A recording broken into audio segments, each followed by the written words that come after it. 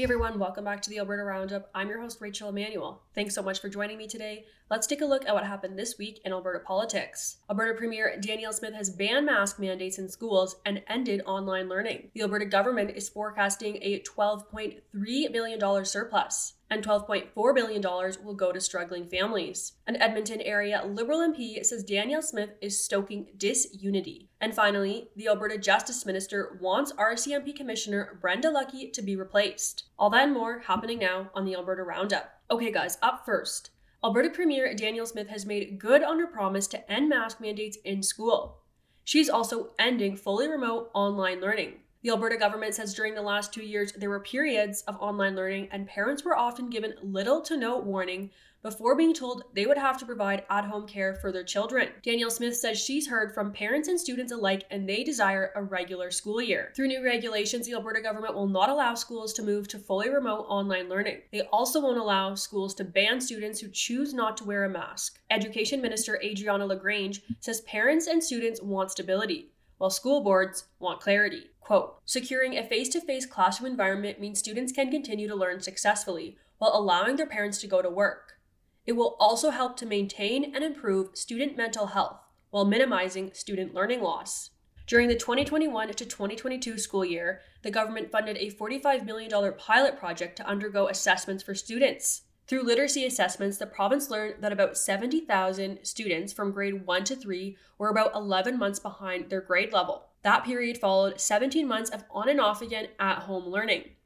But after returning to consistent in-person learning from May to June 2022, the average learning loss dropped by 3.7 months. The Alberta government has provided an additional $10 million to continue funding the learning assessments. The province is also forecasting a $12.3 billion surplus according to its fiscal update released on Thursday. The province will save another $13.3 billion due to debt repayment. The surplus is $1 billion shy of the province's last estimate due to softening oil prices and demand. Still, high oil and gas prices contributed to a total revenue of $76.9 billion, or $14.3 billion higher than the budget estimate. Alberta Premier Danielle Smith said she promised to balance the budget so Albertans aren't on the hook for debt repayment, with showing compassion to Albertans in need.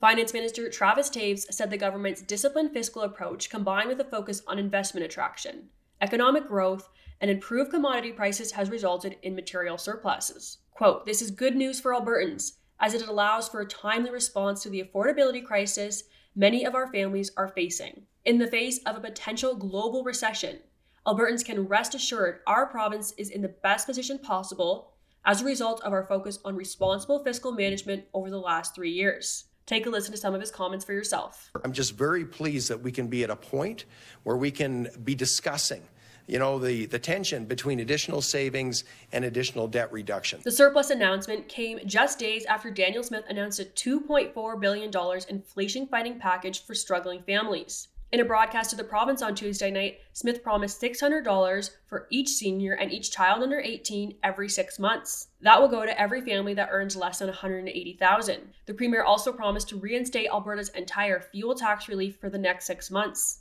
And the government will retroactively index all Alberta provincial tax brackets to 2022, meaning larger rebates for Albertans. Furthermore, beginning in January, the government will index for inflation a host of benefits, including income support, the seniors benefit, the Alberta Child and Family Benefit, and many more. Take a listen to what Premier Smith had to say on Tuesday night. I wish to address the inflation and affordability crisis.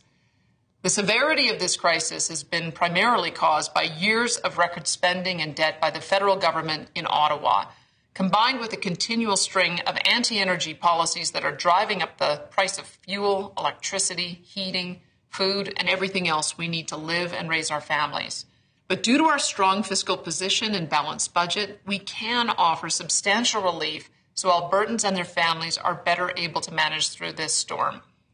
That is why our government will be implementing a series of affordability measures to benefit all Albertans, with additional targeted relief for seniors, the vulnerable, and families. In that same broadcast, after announcing the measures she would take to fight inflation, Danielle Smith said her proposed controversial Sovereignty Act legislation would be ready in about a week's time.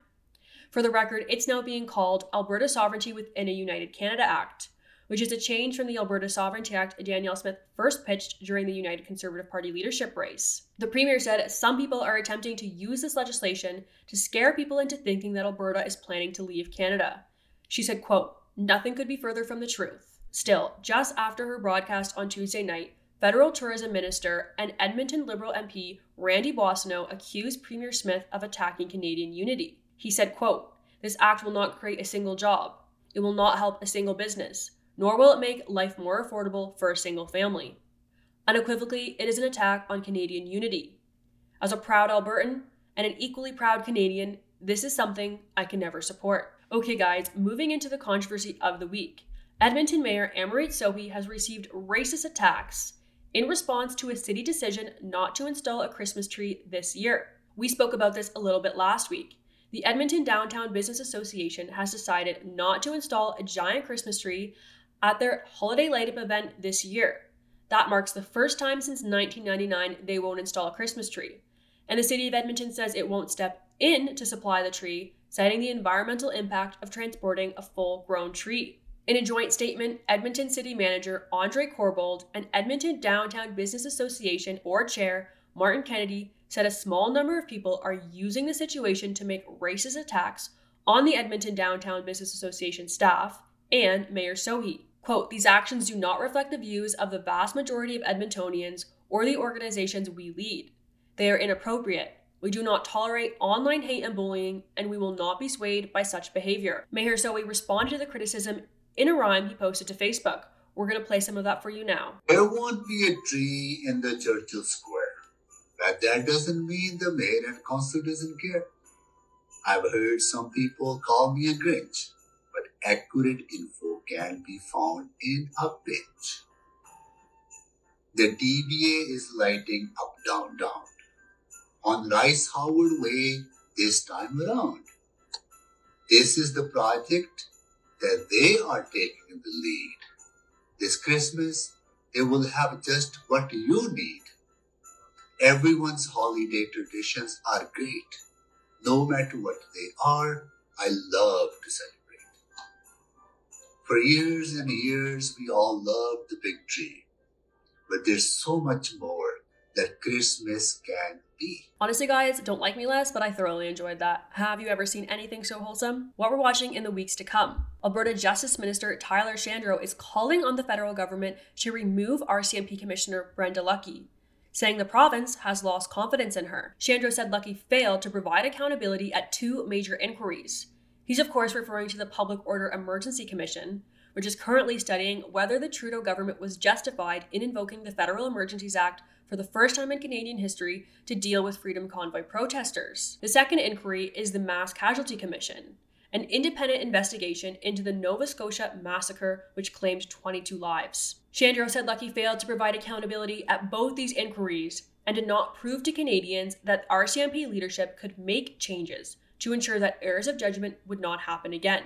Quote, "So far, Public Safety Minister Marco Mendicino has stood idly by, while Commissioner Lucki has failed to meet even the most meager of standards for the past 2 years. This is an abrogation of the minister's core responsibility to Canadians and must be rectified before the RCMP's reputation as Canada's federal police service is further damaged." For those of you who aren't aware, Lucki's testimony at the Public Order Emergency Commission revealed that the RCMP still had measures they could use to remove Freedom Convoy protesters before the federal government invoked the Emergencies Act. But Lucki failed to tell Prime Minister Justin Trudeau that in her meeting with him just a few days before he invoked the Never Before Used Act. Lucki acknowledged in her testimony that in hindsight, she probably should have told the Prime Minister. Lucki is also facing allegations from the Nova Scotia RCMP that she pressured RCMP officers to release details about the types of weapons used to kill 22 people in the immediate aftermath of the massacre. According to the allegations, Lucki wanted the details released to advance the Liberals' gun control agenda. Lucki denies the allegations. Speaking of firearms, there's one more story I'm keeping a close eye on. After the Liberal government introduced an amendment to ban hundreds more models of semi-automatic shotguns and rifles, Alberta Justice Minister Tyler Shandro says the government wants to ban firearms ownership altogether. This new amendment primarily focuses on semi-automatic shotguns and firearms primarily used by hunters, farmers, and sport shooters. Shandro says the Alberta government will be exploring all available options in the coming weeks. He's also accusing Public Safety Minister Marco Mendicino of not keeping his word of just seeking to restrict what the Liberals call assault-style weapons. Quote, if the amendments are successful, Bill C-21 will lead to the most sweeping and arbitrary ban in Canadian history. The ban will not only be enforceable, but will criminalize hundreds of thousands of Canadians. That amendment is currently under consideration at the House of Commons Public Safety Committee, and I'll be sure to bring you an update when I have one. Okay guys, that's all I have for you today. Thank you so much for tuning in. As always, please visit donate.tnc.news to show us your support. And just a quick public service announcement, there will not be a show next week as I'm out of the country. So I'll see you guys in 2 weeks' time. Thanks so much, have a great weekend, and God bless.